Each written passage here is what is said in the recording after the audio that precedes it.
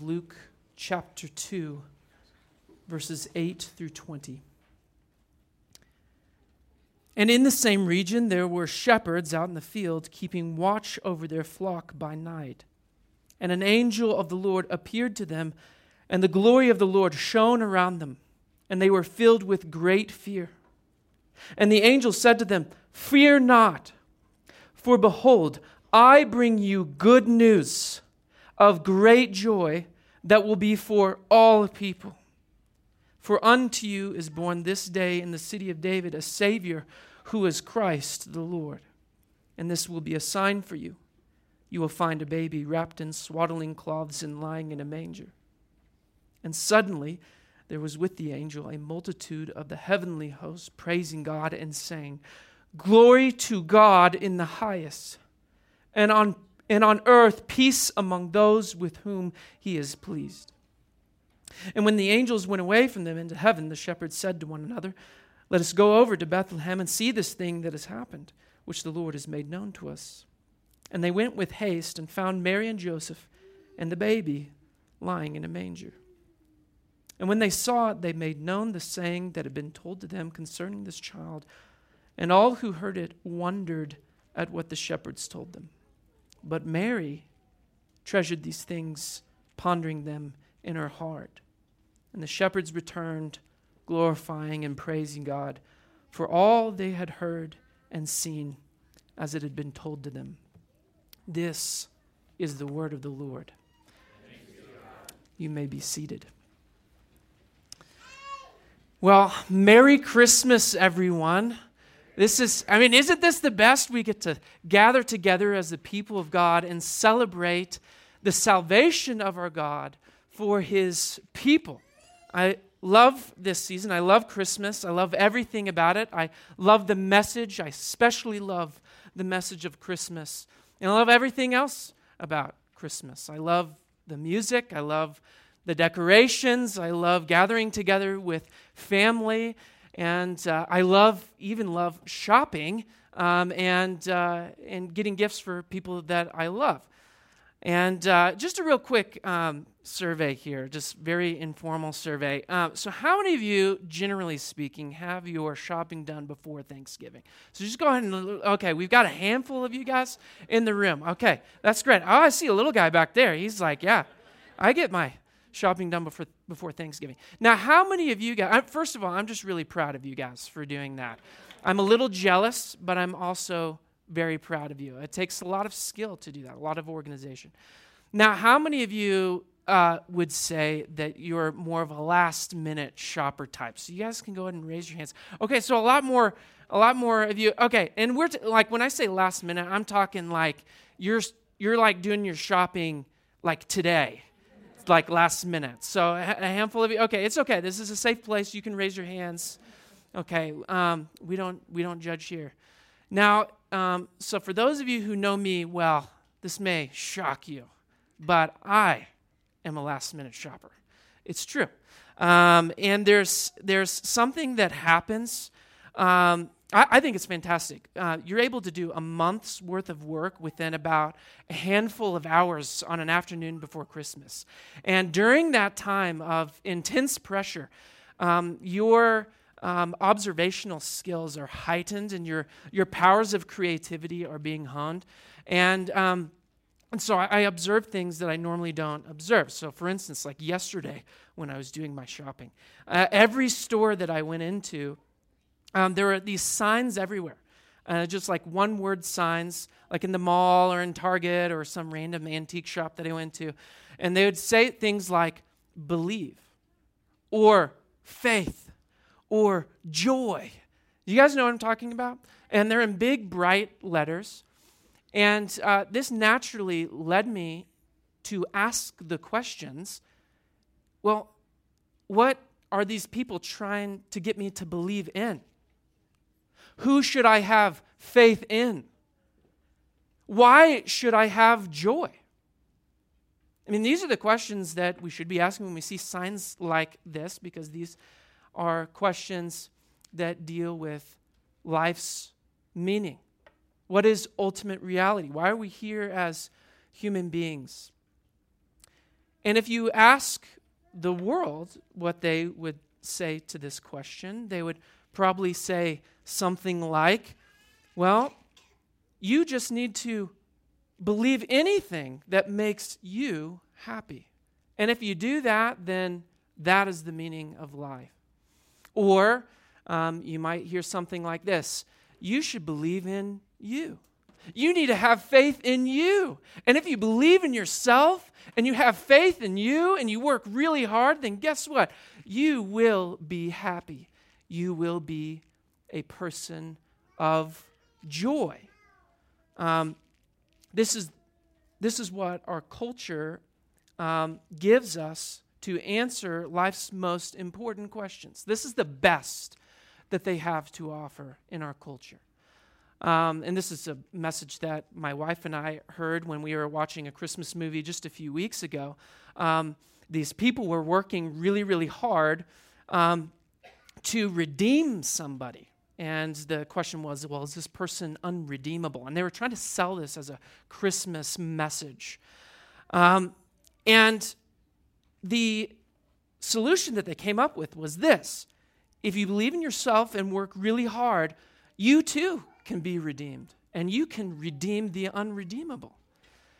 And then the movie literally ended with a song that literally says, and I quote, "Work a little harder than we did the day before. It only takes a little good to be a better man." So that's horrible writing and also horrible philosophy. I just didn't think it was great. But let me just tell you right now, that is not the message of Christmas. The message of Christmas is that you could never redeem yourself.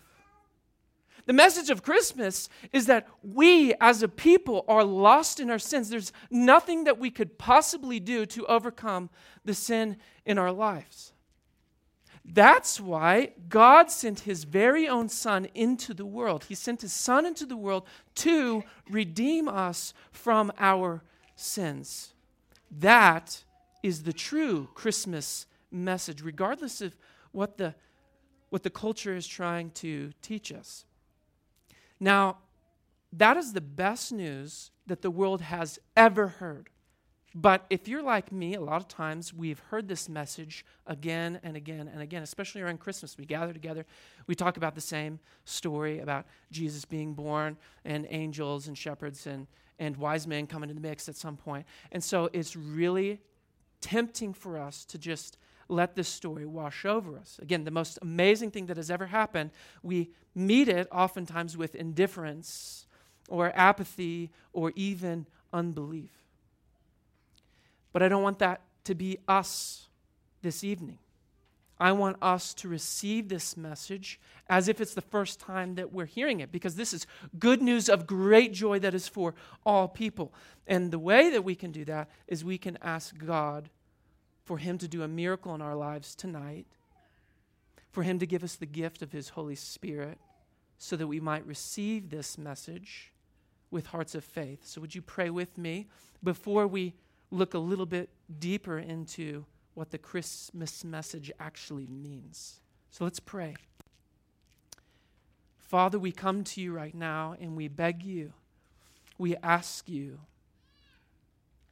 to do for us what we could never do for ourselves. Lord, we pray that you would reveal yourself to us in the story of Christmas. Lord, I pray that you would help us, even if we've heard this story literally 1,000 times. Lord, I pray that we would see it with fresh eyes. Give us ears to hear, give us eyes to see through the power of your Holy Spirit. We pray this in Jesus' name. Amen. So tonight we're looking at the Christmas message through the lens of the story of the angels and the shepherds in Luke chapter 2. And this story and the stories that surround it are mind-blowing. I mean, this story is about how God sends his own Son, his Messiah, his King, into the world. And this Messiah has come to fulfill all of God's promises for his people and to rescue them. This is what the Christmas message is about. But God does this in a really unusual way. I don't know if you've ever realized this. But God the creator and king of the universe, sends his all-powerful Messiah into the world as an unborn baby.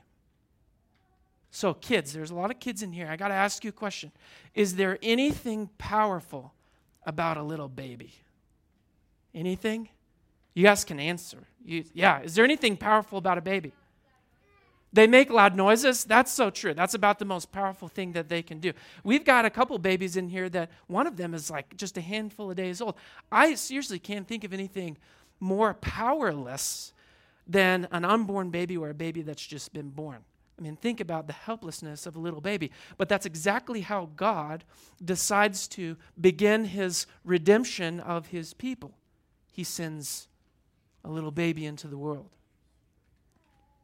And then the upside-down nature of this story continues when we see a bunch of angels declaring the birth of God's king. Now, angels, that makes sense. I mean, they're the most powerful creatures in the universe. And they come and they declare this message to a bunch of dirty, unimpressive, unimportant, insignificant shepherds. He doesn't send his angels to proclaim this message to kings and queens. He doesn't send his angels to go declare this message to generals and rulers and their armies. He sends them to a small group of shepherds. And then we see these shepherds. They are just in awe, by the way. They go and they check out this news. And then they find God's Messiah, God's Son, and he's been born to a poor, unimportant, no-name teenage girl. And then God's Son, he's born in where? He's born in a manger. So he's not born in some palace in some important city. He's born in a backwater town, in a stable, in a manger.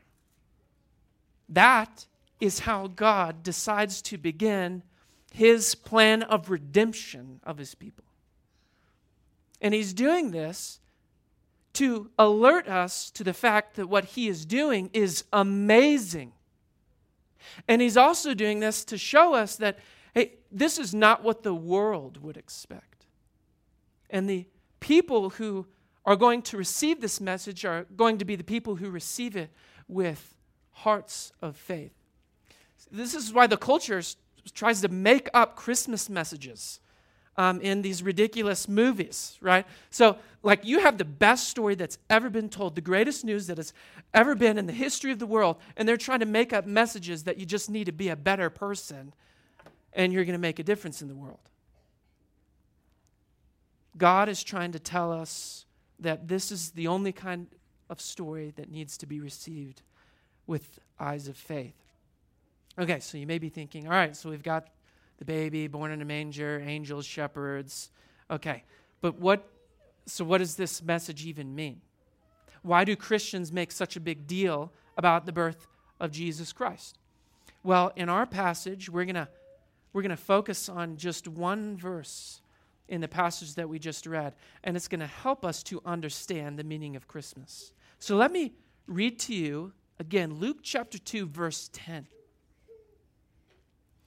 The angel said to them, the shepherds, "Fear not, for behold, I bring you good news of great joy that will be for all people."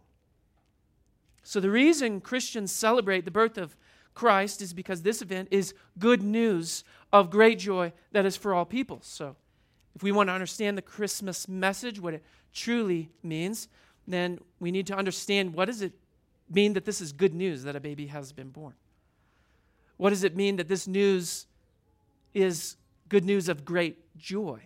And then what does it mean when the angel says that this is for all people? Those are the things that we're going to look at as we try to understand more of the Christmas message. So let's go ahead and first talk about what it means that this Christmas message is good news. So the good news is pretty simple. It's the gospel, right? That's what good news means. And the good news is this: that God, in his love and mercy, sent his only Son into the world to be the perfect sacrifice for our sins by dying on the cross. And whoever trusts in Jesus for the salvation of their soul will have all their sins forgiven, and they will receive eternal life in his name and be able to live in his presence forever. That's the good news. It's very simple. And forgiveness is central to this message. Forgiveness of sins. This is exactly why Zechariah prophesied at the end of Luke chapter 1. So you can go read Zechariah's prophecy that he sang in the presence of God's people. This is why he says about his son, John the Baptist, how he would prepare the way for God's Messiah. And he says this, to give knowledge of salvation to his people in the forgiveness of their sins. So this is why John the Baptist was sent, was to prepare the way to declare this good news of the forgiveness of sins. When the angel appeared to Joseph in Matthew chapter 1, he commanded Joseph to name the baby Jesus. And Jesus just simply means, or Yeshua, or Joshua is probably a better name. Yeshua, Jesus, Joshua, it means God saves, or God is salvation. And the angel tells Joseph the reason why God has chosen this name. Do you guys remember this? He gives us a reason. For he will save his people from their sins. And then Jesus himself, throughout his ministry, he tells people in no uncertain terms, this is why I have come into the world. I have come into the world to seek and save the lost. And the lost are sinners. And then the night that he was betrayed, we read this every week when we participate at the Lord's table, when we receive the Lord's Supper, is he says, I am dying on the cross. I'm shedding my blood for what? For the forgiveness of sins. So this is why Jesus was sent into the world. This is why the Son of God became man, was so that you might be forgiven of your sins. So I don't know if you've heard this, but in the good news is also really bad news. So the bad news is that we are all sinners. We have all committed treason against our Creator, and we have wronged our fellow human beings in countless ways. In our sin, we have despised and rejected God and his ways, and as a result, we hurt other people. The Bible says that there is no one who is right before God. No one. And then there's more bad news.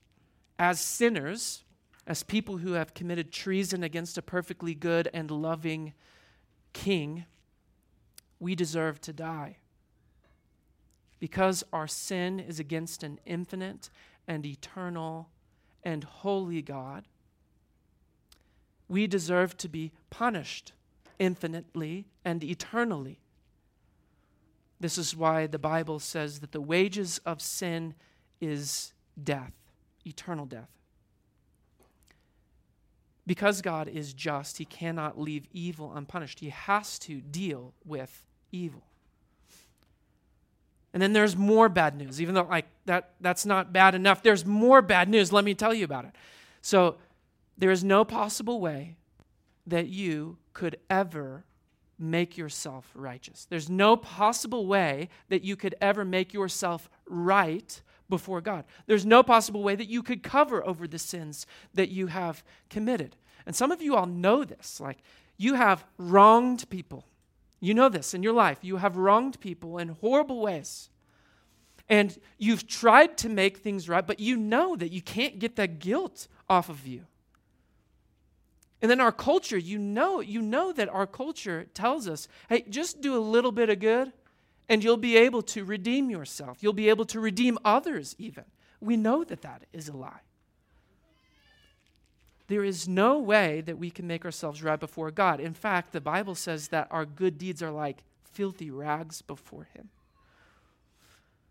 The quality and the quantity of your good deeds could never save you from your sins. So that's all really bad news. So you're a sinner. Your sins deserve to be punished. And there's no possible way that you could save yourself from your sins.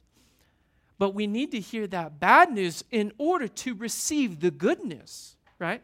So he came to save us from our sins. Sins, that's really bad. But he came into the world to save us from them. God sent his son, Jesus, fully God and fully man, in order to redeem you. This is the beautiful thing about Christmas, is because the reason Jesus' sacrifice on the cross is sufficient to cover your sins is because he was fully man. He was able to die in your place. That's the only way that God could die, by the way, is for him to become man. And the only reason that his sacrifice is able to cover over your sins is because he's God. So he is the perfect sacrifice for you. That is the good news of Christmas. And it doesn't matter what you've done or how many sins you've committed, Jesus Christ is powerful and he is able to cover over all sins. And if you receive him, if you receive this gift that he gives you, then you are able to live in his presence forever. He gives you eternal life. So that's really, really good news. And this is the good news that the angels were proclaiming. And this good news leads to unspeakable joy. It leads to great joy. So have you ever noticed that when you read the Christmas story, joy is just everywhere, right? So you go back in Luke chapter 1, Elizabeth, she can't contain her joy. She's filled with the Holy Spirit. She just starts bursting out in praise. And then we see Mary and Zechariah. They can't contain their joy either. And then they burst out into singing and praise to God. And so we have their songs recorded in Luke chapter 1. And they're some of my favorite passages in all of Scripture. And then even John the Baptist, the unborn baby John the Baptist, he's filled with joy. I mean, the Bible literally says that the unborn baby John the Baptist leaped for joy in his mother's womb when he heard Mary's greeting. So you see joy everywhere, even before Jesus is born. And then after Jesus is born, we see angels singing, like armies of angels singing. We see the shepherds praising God, glorifying God. And by the way, you can't actually glorify God without joy. So they're glorifying God, and then we see Mary treasuring these things up in her heart. This is all language of joy. So do you remember the last time that your heart burst when you heard good news? Just burst with joy. I mean, think about that. Okay, so you just got the news. You passed the test. Or like you got the grade in the class that you needed. I mean, that's good news. You remember that feeling? Or how about when you got the call from the doctor and your test results came back and you don't have cancer? I mean, that's great news, and it fills you with joy. Or, hey, you got the job. Congratulations. That's really good news. Or, she said yes. Or maybe the time that you found out that you're a dad, or you're a mom, or you're a grandparent. That's all occasion for joy. But here's the truth. All of that good news of great joy, no matter how good it is, it pales in comparison to this good news about Jesus Christ. And the reason I can say that is because I know that this news, this good news of great joy, is eternal. So in Psalm chapter 16, the psalmist says, in your presence, and by the way, when you are forgiven of your sins, you are able to be reconciled to God and you get to have a relationship with him that lasts for all of eternity. So in God's presence, there is fullness of joy. And at your right hand are pleasures forevermore. So fullness of joy, that just simply means it's complete joy. It is satisfying joy, and then pleasures forevermore. It's a joy that will last forever. This is good news of great joy. When you trust in God for the salvation of your soul, our joy is eternal. It will last forever. And because it is an everlasting joy, rooted in and protected by God himself, we know that whatever happens in this life, we have a joy that cannot be touched. It's a joy that finds its source in God and transcends all kinds of evil and suffering and pain. So if you're here tonight and you want this kind of joy, it can only be found in believing in the good news of Jesus Christ. I have a friend, a dear friend. He is suffering greatly right now. He's suffering horribly from ALS, and his body is waging war against him. His body is shutting down in stages. This will most likely be his last Christmas on earth. But when I see him, this is the kind of man that has great joy in Jesus Christ. Even though he has every reason to be miserable, he's not miserable. He's actually one of the most joyful people that I've ever met. And the reason is because he knows that his sins are forgiven in Jesus Christ. Every time I see him, even though he can barely speak now, he sings praises to his God. That's the kind of joy that cannot be taken away from you. That is eternal joy. It is great joy. Your soul, so you have an eternal soul, your soul craves. It craves a joy that will satisfy you and last forever. But unless that joy comes from the infinite and eternal God, it will not satisfy you. Some of you are here this evening and you're trying to find joy in other sources. You're trying to find joy in broken cisterns. And I'm just going to tell you, they cannot satisfy. They will not satisfy. Jesus Christ has come into the world and he offers you good news of great joy. And this good news of great joy is for all people. That's amazing. It is for all people. That means this message is for the rich and the poor. It's for the young and the old. It's for every person from every tribe, language, people, and nation. It's good news of great joy that is for all people. And if you're thinking tonight that this can't be for me because I'm a tremendous sinner, you don't know what I've done. God's grace covers over all sin. God's power is able to wipe away all sin. Here's what the scriptures say.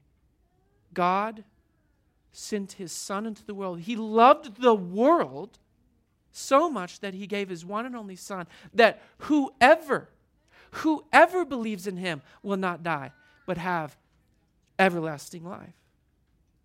This is good news of great joy for all people. So, Christian, you should be like the shepherds, where we proclaim this message to everyone and to the ends of the earth. This is one of the things that brings us great joy, is that we get to share this great joy with other people. We get to share this good news with everyone.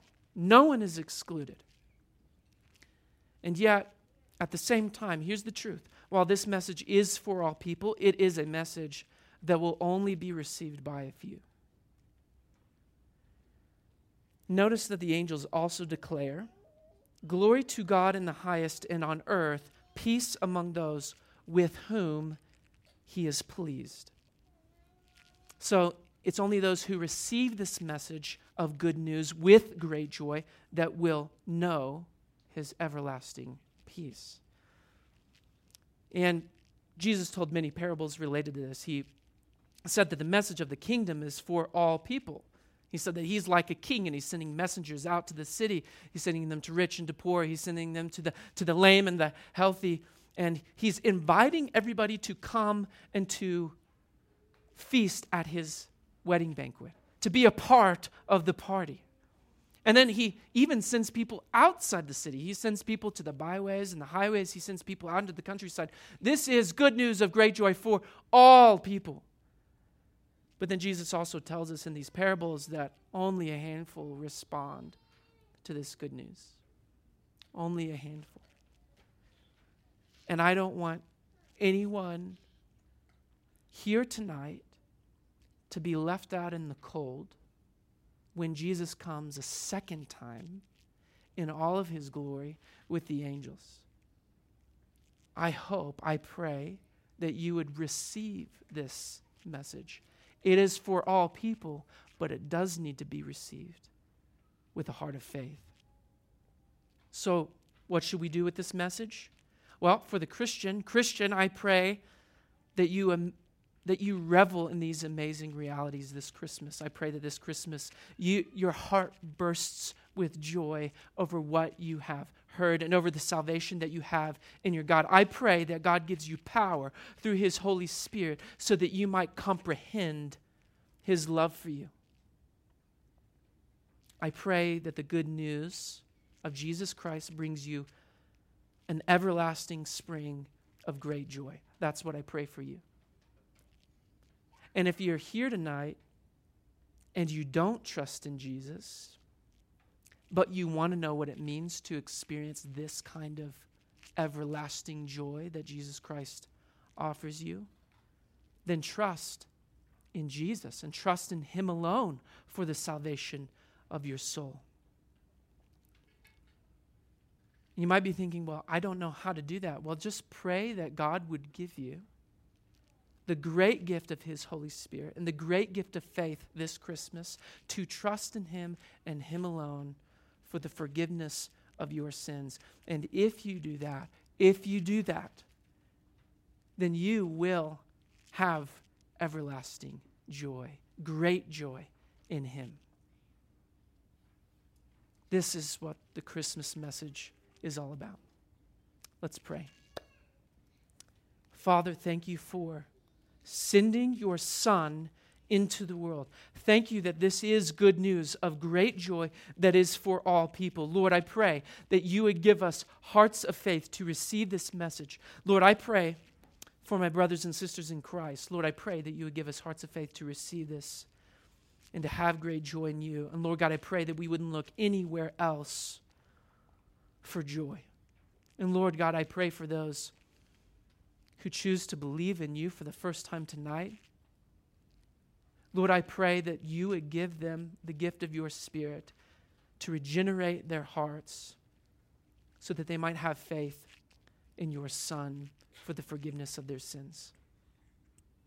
Lord, we pray all this in the powerful name of Jesus Christ. Amen.